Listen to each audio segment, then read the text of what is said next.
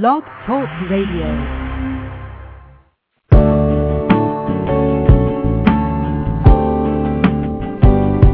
This is Dr. Ross Greene. Welcome to Collaborative Problem Solving at School. I'm delighted that you were able to join in. This program airs each Monday at 3:30 p.m. Eastern Time during the school year. We explore a variety of topics aimed at helping you better understand and help challenging students and implement the collaborative problem-solving approach in your classroom and your school.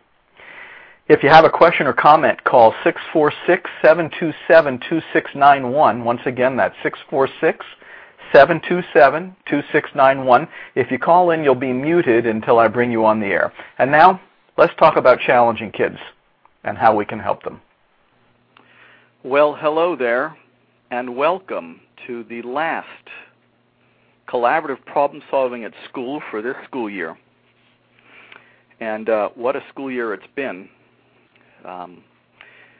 Maybe we've helped a fair number of challenging kids, maybe not. We certainly know the ones we don't feel like we've helped very well.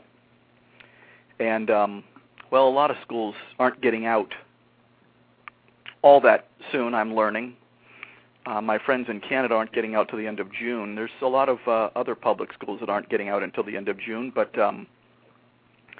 well, I'm out of town or indisposed for many of the next Mondays until some folks are getting out. So today's going to be our last one of the school year. And that, well, it's always nice to have a break over the summer. But this has been a fun program for me to do, and a lot of folks have told me that they've gotten quite a bit out of it, whether they're listening live or to the archived recorded version of the program. So that part's been great. And yes, I'll be back in September, and got some ideas for how we can make the program more interesting for folks and involve more folks in it. But in the meantime, if you want to take advantage of this, your last chance to call in during this school year, you got the number, 646-727-2691. 646-727-2691. I've lost access to my email temporarily, and so that would not be the way to get me information during today's program until I can find a way to access it again. But these are your 45 minutes. How's this year going for you? If you've been trying to implement collaborative problem solving in your school during the school year, how's it gone? I mean, I've been working with a bunch of schools this past school year, and well, in some it's gone really well, and some a little less well. It's going to be the topic for the day, what we've learned, what I've learned from implementing collaborative problem solving and helping different schools implement it over the course of the school year. I like to think I've learned a few things. And what I learn, of course, helps me help others implement collaborative problem solving in subsequent school years. And there's lots of schools that are in line for getting some direct supervision and coaching in implementing collaborative problem solving next year as well. How's it gone for you? I mean, even in the places where it's gone well, it's been hard. And in the places where it hasn't gone so well, it's been hard. Hard is the guaranteed ingredient. No matter what, it's going to be hard.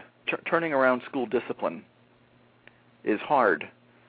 And collaborative problem solving turns around school discipline. It completely changes the way people are thinking about who challenging kids are and what they need from us so that they're less challenging. But it's hard. Turning it around is hard. That's guaranteed. Especially if, and there's a lot of initiatives out there that would have you not doing collaborative problem solving, that would have you just doing the same old reward and punishment program in different clothing. And I really can't see the point in doing the same thing we've always done, but putting it in different clothing and thinking it's going to look any better. You know, you can start collecting data on what you've done all along and quantify what you've been doing all along, but if what you've been doing all along hasn't been working very well, then collecting data is great and quantifying is great, but I have a bad feeling about what those data are going to quantify. We're still not doing very well with the challenging kids in our midst. We're still losing too many of them. And that is a human tragedy. And it's going to require, to turn it around, it's going to require that we change our lenses and rethink who challenging kids are, how they got to be that way. We're going to have to come to some understanding of why challenging kids are challenging if we're going to turn things around. We're going to have to organize the effort if we're going to turn things around, and then we're going to have to get busy teaching them the skills they are so clearly lacking and helping them solve the problems that have been reliably and predictably setting in motion their challenging behavior for a very long time. I find that when we do those things, hard as it might be, things get better. And I find that when what we've always done, especially when what we've always done isn't those three things, things do not get better. They often get worse. How's it gone in your building? I can tell you what I've learned this school year. Some of the things that are crucial to collaborative problem solving working well in a building. Hard still in the mix, but at least have something to show for all that hard work. Thing number one, and these are in no particular order, but this might be at the top of the list, a commitment on the part of leadership in the building to making it a very high priority for us to take a second look at what we're doing with our behaviorally challenging kids in the building, and leadership commitment to changing things for the better. I love having individual teachers in a building try new things, and I think it's great to do collaborative problem solving with an individual student in the building. But whenever I'm doing collaborative problem solving with an individual student in a building and helping people do collaborative problem solving for an individual student, and by no means is that a terrible place to start, I find myself wondering if all of the mechanisms that are presently in place don't change, then what's going to happen to all of the students in the building who have behavioral challenges who are not getting collaborative problem solving? What happens to them?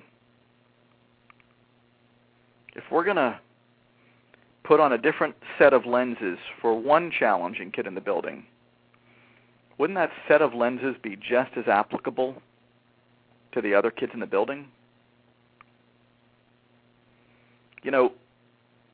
Committing to changing things means committing to putting the time in.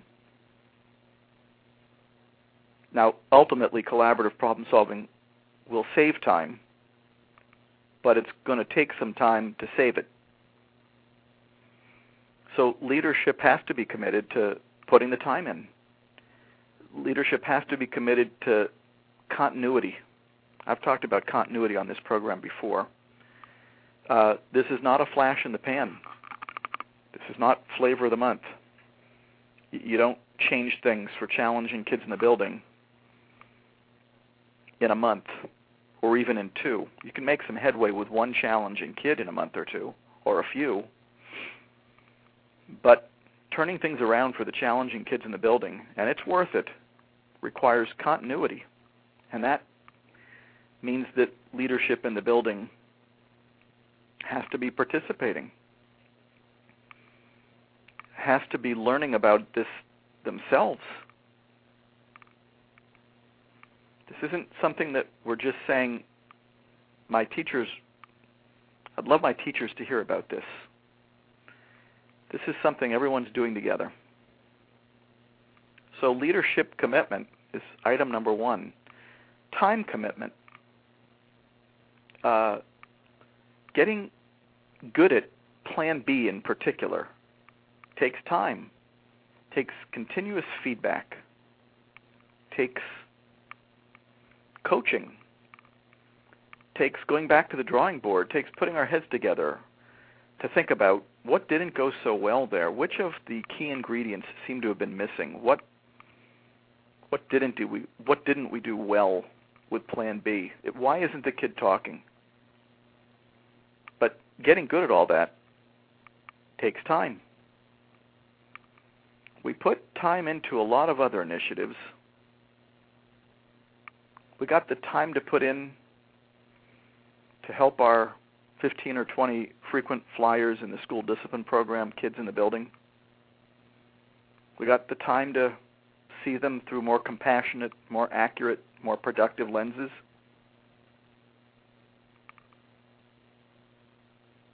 Ingredient number 3, paperwork.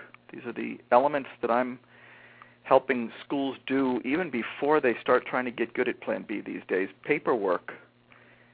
Is the assessment of lagging skills and unsolved problems a part of our meetings in which we are talking about the challenging kids in our building? Is it a standard?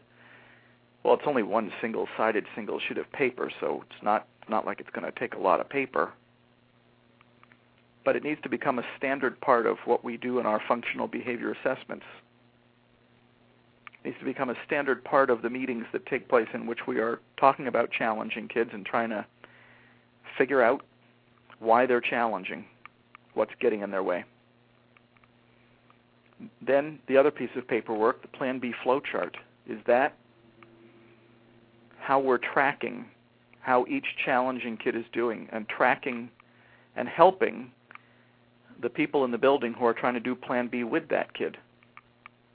So all the things I'm learning need to be front-loaded to make this fly in a building. Once again, you can make some headway with a single challenging kid without these ingredients, but you want this to work in a building? These are the ingredients, and paperwork's a big part of it. Along with paperwork, ingredient number 4, communication. As if you've heard this program before, you know that one of the things I always say is that the only models of intervention that don't require excellent communication are the ones that don't work. The ones that don't work.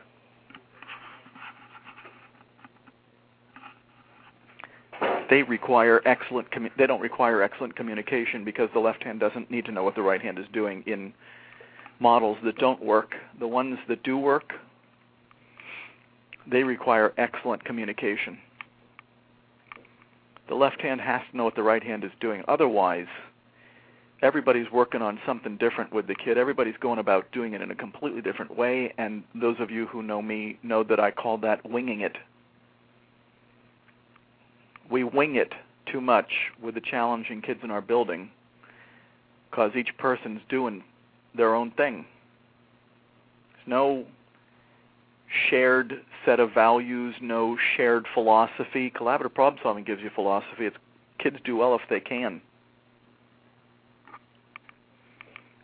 We don't know what our targets are. We don't know what our unsolved problems are. We don't know the kid through the prism of lagging skills.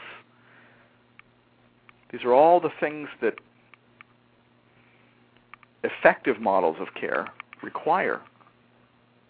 Ineffective ones don't.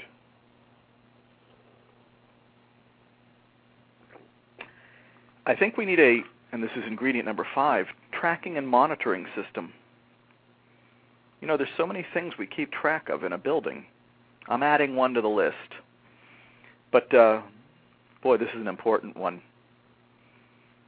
Rather than just keeping track of suspensions and detentions, shouldn't we be tracking and monitoring each individual frequent flyer kid, the kids who are the frequent flyers in our school discipline program? Why aren't we tracking them? And why aren't we tracking the people who are doing Plan B with them to see how it's going and to try to keep track and provide people with the help they need if it's not going well? Ingredient number 6, we need a core group in our building, what we might call the CPS team. The core group of people who are really hitting it hard to try to get good at collaborative problem solving, to try to have it all down pat, and to try to be a resource for the other folks in the building who are just starting to try it on for size. I know a lot of schools are sending some key members of their core group to the advanced trainings that I'm doing this summer. The one in Oregon is now over-enrolled. The one in Portland, Maine has a few slots left, and the one in Vancouver, British Columbia has some slots left. The goal is to get some people in the building really good at collaborative problem solving, the core group, the CPS team, so that they can be of assistance to those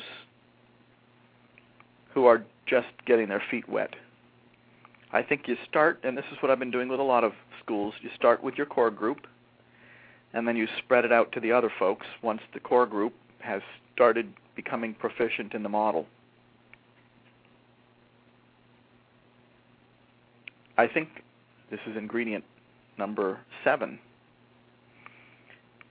We need a game plan. We need a timeline. We need benchmarks. Where do we want to be when? Otherwise, we never get where we want it to be because we didn't identify where we want it to be in the first place. Where do we want to be? And how long are we going to take ourselves to get there? I'll be posting some benchmarks on the Lives in the Balance website sooner than later. Realistic expectations for where you want to be and at what point in the school year. When do you want to make sure that the ALSUP and the Plan B flowchart are part of the standard paperwork? Now. There's your benchmark. When do we want to start tracking and monitoring our challenging kids and the people who are working with them to see if they need help? Now. When do we want to get leaders on board? Now. When do we want to improve the mechanisms by which we're communicating? Now. When do we want people to be really good at Plan B? Well, no, that's not now. That if you're just starting, that's going to take a little while. You need a benchmark for that. How many kids do we want people to do Plan B with before we start having the expectation that they'll be starting to become proficient at it? There's the benchmark. That's not now. But what's our timeline? What's our game plan? Where do we want to be and when? And how do we want our progress to be reflected? Is it in a certain, we do this on IEPs where we say that the kid's going to be good at this thing or do this thing 80% of the time. What percentage of the time are we going to be doing Plan B with kids? What percentage of the time are we not going to send them to the office? Are we not going to suspend or give a detention? And when are we going to hit those percentages? We need benchmarks. It's ingredient number 7. How do we help the folks who are having trouble doing Plan B? Well, your tracking system is crucial there because it's going to let you know who's having trouble. How do we coach them along? How do we approach them when they seem to be struggling with the model? What's that going to look like? Well, I have a certain idea about what it looks like. It starts, of course, with the words, I've noticed that, and continues with trying to find out what the person's struggling with. Are they struggling with the philosophy of the model? Are they struggling with certain aspects of Plan B? Those things should be identifiable, but only if we're inquiring. Let's ask. How do we know someone's struggling? They are continuing to make full use of the traditional discipline program that was in place in the building. They're sending kids down to the office frequently. That's how we know. How do we help them? I think we do it by drilling for information to try to find out what's getting in their way. I was speaking in front of a bunch of educators this morning, all from Massachusetts, a workshop sponsored by the Massachusetts Department of Education. And people become very invigorated when they're first hearing about collaborative problem solving, but we know that feeling of invigoration doesn't last. The real world hits you square in the face after you're through being invigorated, and then you're less invigorated. How do we keep up our momentum? Benchmarks help. Commitment helps. Communication helps. And having a group in the building who's already starting to get pretty good at collaborative problem solving helps. And helping those who are having trouble helps. That's ingredient number 8. Well, this next one is comes. You don't front load this. This is after.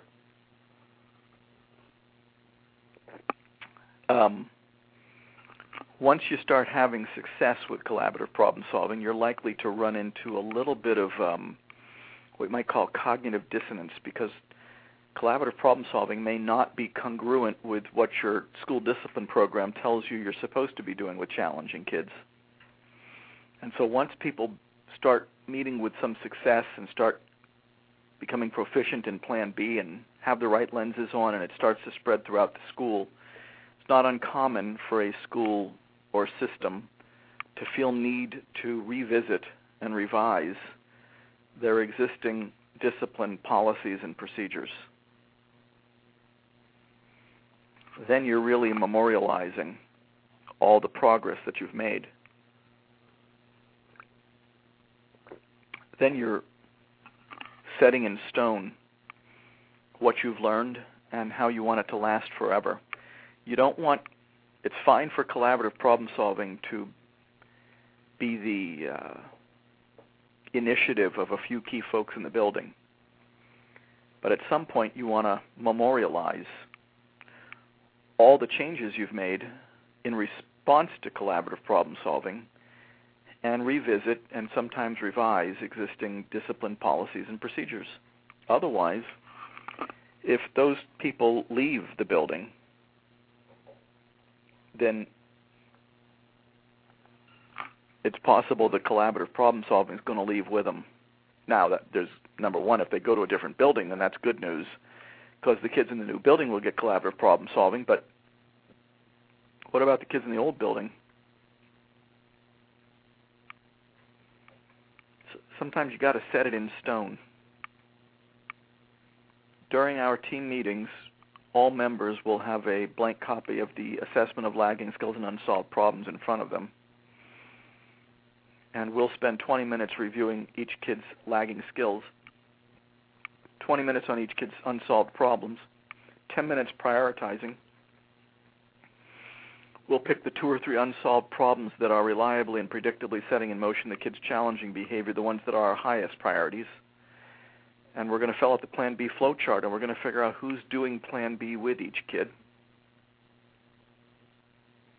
And then we're going to track it over time, track progress to see what problems got solved. If a problem is durably solved, another unsolved problem takes its place on the Plan B flowchart.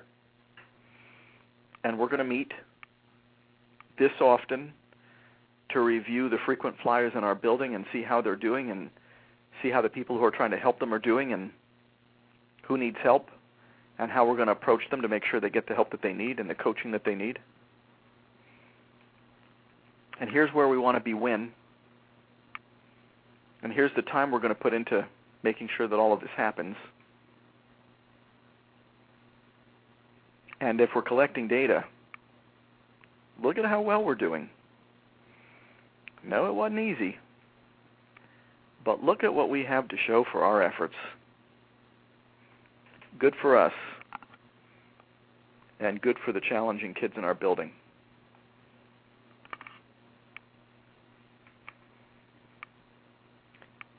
That's what it takes to make it fly. It's great to get a taste of collaborative problem solving. Outstanding to get the ball rolling. with a book study, better to form a core group of people who are committed to change in the building, who are committed to making this a proactive venture, dealing with challenging kids, proactive, not emergent, who are committed to turning around the discipline program in the building. I can promise you this, there are lots of resources in the pipeline, coming down the pike. Sorry, I'm mixing metaphors. Lots of resources coming down the road to help your school do this even better. You want to keep checking back on the Lives in the Balance website. I've been so busy these days that things I've been wanting to put up on the website aren't quite up yet, but I'm working on it. But there's all kinds of stuff coming down the pike to help you do this even better. And of course, as you know, that's my mission. And that's the mission of Lives in the Balance. So you want to keep checking back. If you can't make it to one of the advanced trainings this summer, and I know most folks can't, but if you can, outstanding. If you can't, a lot of resources are going to be available to you on the Lives in the Balance website, and of course they are absolutely 100% free. You'll never be asked for a donation on the Lives in the Balance website. You'll never be asked to buy anything. It's just where you find as many resources as I can possibly provide to help you do collaborative problem solving.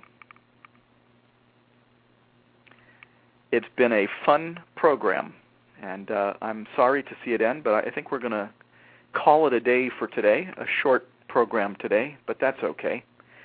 We're ready for the school year to end, and maybe you're even ready for this program to end. I've heard from some of you who are sorry that this program is ending now, but we'll be okay. And we'll be back with more collaborative problem solving at school next school year, better, improved. Have a great summer. Talk to you next school year.